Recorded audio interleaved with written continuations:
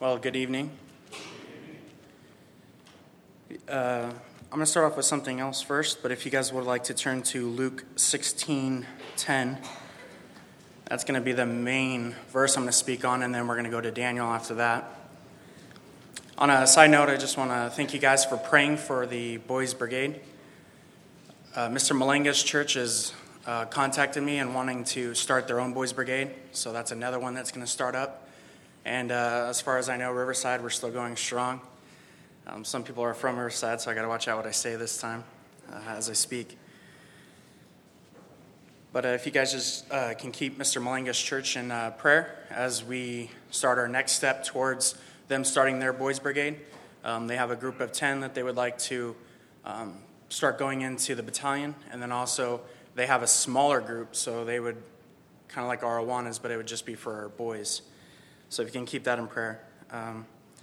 My message tonight, I want to speak on being faithful in the little things to being faithful in the big things. And obviously that's found in Luke 16:10. He who is faithful in what is least is faithful also in much. And he who is unjust in what is least is also unjust in much. Now it's talking about mammon, which is money. That's the interpretation of this verse. It's talking about when you have a little bit of money, what do you do with it? Do we go out and waste it on the next fad that's out there? Shoes, video games for guys, I guess, phones, whatever it may be, cars. Do we waste our money what we're given? Or do we use it for the Lord so then the Lord will give us more blessing? When it talks about being faithful in the big things, it's talking about spiritual treasures. It's talking about if he gives us money and we do good with that, what more blessings will we get? What will the Lord do more to test us, kind of? And if we're faithful in the small things, then are we going to be faithful in the bigger things? If we're unjust in the small things, we tend to be unfaithful in the bigger things, right? Now, if you guys wake up in the morning and you go, okay, I'm kind of tired, so I'll hit the snooze like 2 more times, and I'll wake up, and then I'll go to work or I'll go to school. Or do we wake up and say, wow, I kind of woke up a little earlier. Let's read a chapter before we go to school. Now, if you didn't read, most likely you're going to be tired throughout the day because you hit the snooze button, and it's going to drag on throughout the whole day. And usually your day's lost. But if you read, usually you're more uplifted, you're thinking more about spiritual things. And this is something that I've been fighting in my own life. So I chose this verse because when Mr. Ferg asked me to speak, I automatically went straight to the Lord that night and said, what would you have me speak on, since I had a month to decide? Well, it just so happened to be that Wednesday when I went to Boys Brigade, I showed up and I was talking to the guys that if we're faithful to be reading, we were asking who has a devotion, and none of the kids raised their hand. I said, well, who read their Bible? No hands went up.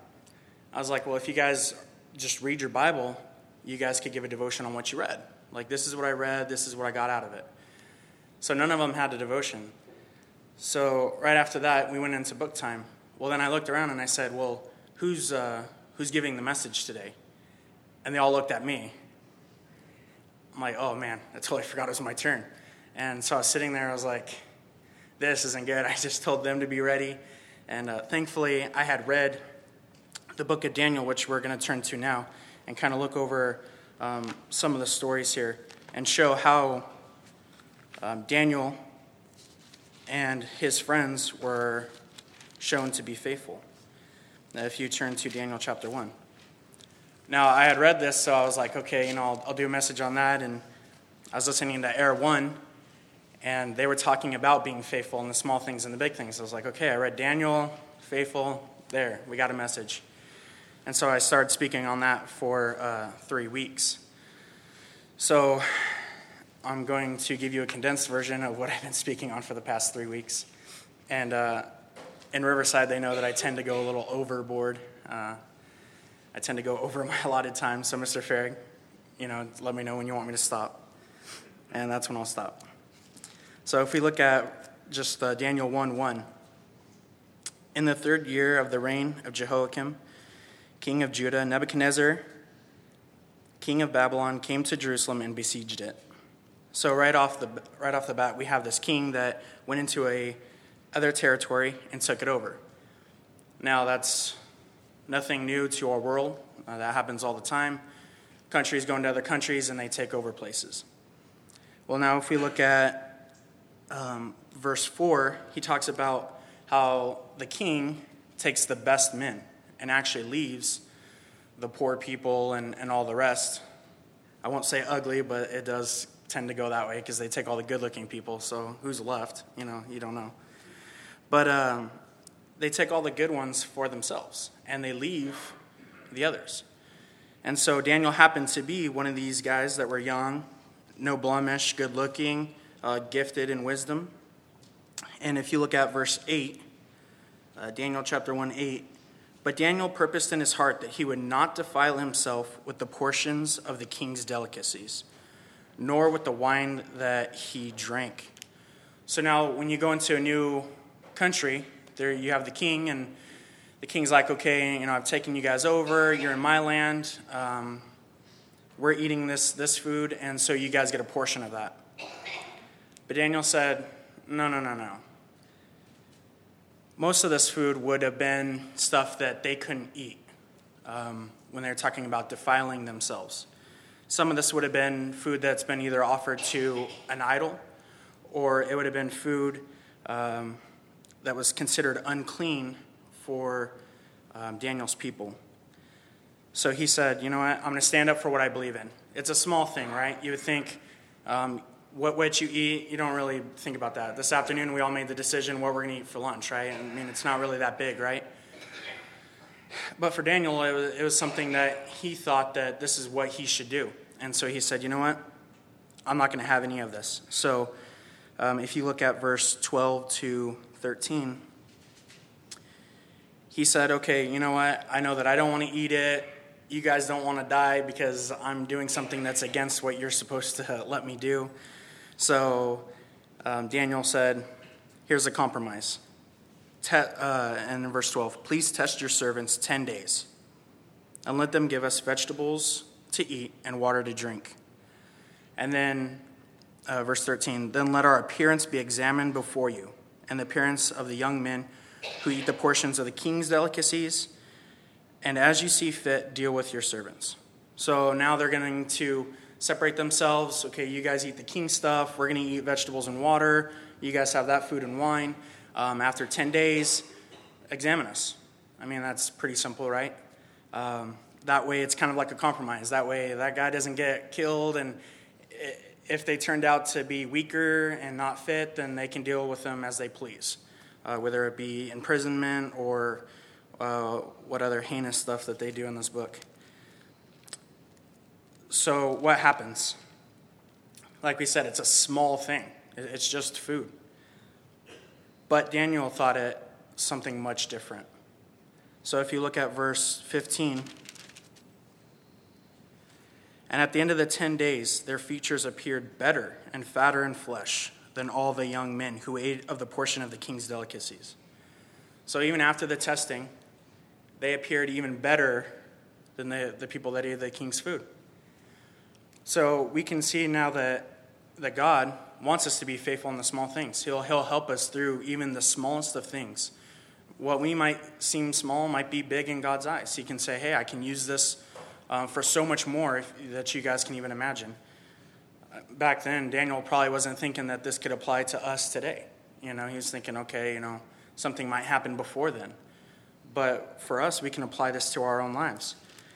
And as you look, he comes before the king, and the king examines him and says, wow, he was found 10 times wiser than any of, in verse 20, he was found wiser 10 times than any of their magicians or astrologers. And so not only did God make them look better, but he made them smarter, So I don't know what that says about eating king's delicacies. If it makes the king dumb, I don't know. That's something else. But if we go to chapter 3 now, so you think the food would be a small thing. So now what would be considered big? In the Bible, we always think of faithful men. Well, what makes a person faithful men? Is it because they're loyal, because what they stand up for what they believe in? Is it because they actually do what they say? Does that make them faithful? You have, Abraham and Isaac. Abraham was faithful, and he was going to kill a son, right? And so the angel stopped him. You have Noah being faithful to build the ark, even though they've never heard of rain. You have the stories of Daniel. You have David and Goliath. He was faithful to go up against Goliath. So what makes it faithful? And who is our extreme example of faithfulness? It's our Lord, right? He was faithful to even die on the cross for us, right? He was faithful to the end. So for us, how does that compare? Well, now if we look in chapter 3, first verse, Nebuchadnezzar the king made an image of gold, whose weight was 60 cubits, and its width was 6 cubits, or its height was 60 cubits. So he made this big image.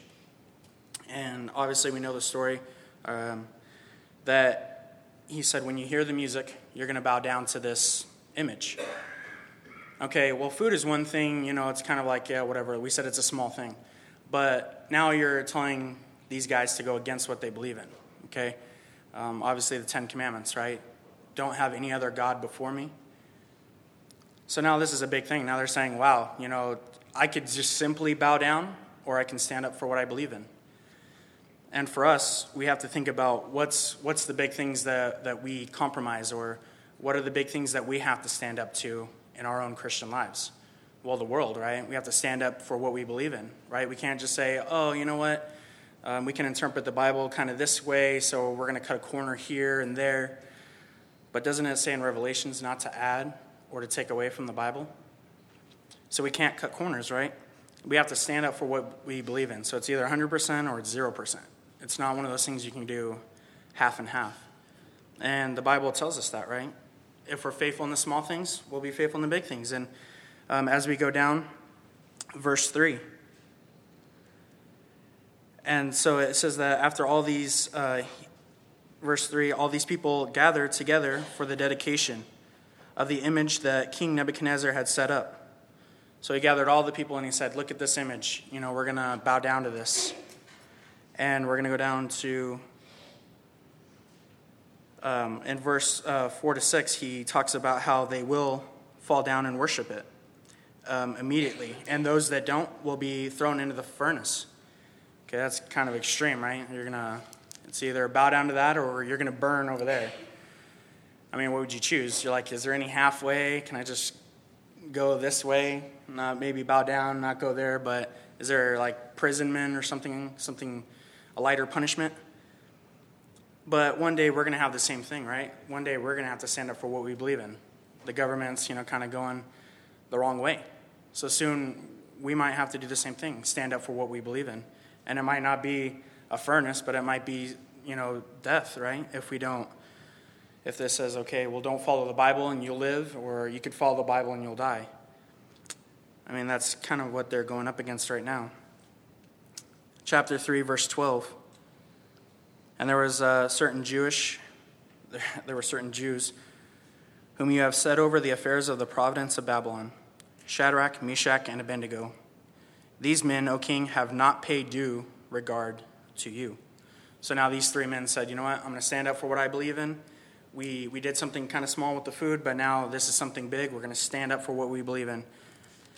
And in verse 13, the king was mad, right? If you said, hey, Ricky, bow down to me right now, and he didn't do it, well, I'd be mad. Not really, but the king was furious. He was just like, hey, come on, man, what's going on? You guys didn't bow down. So verse 14, the king pulls them up in front of him and says, is it true? Is it true that you guys are not doing what I told you to do? And he goes at the very end, look at verse, at the end of what he was saying, at the end of verse 15. And who is the God who will deliver you from my hands? Now it's kind of like taunting them, right? It's kind of like saying, hey, okay, you stood up to me about this idol, but who's going to save you ultimately?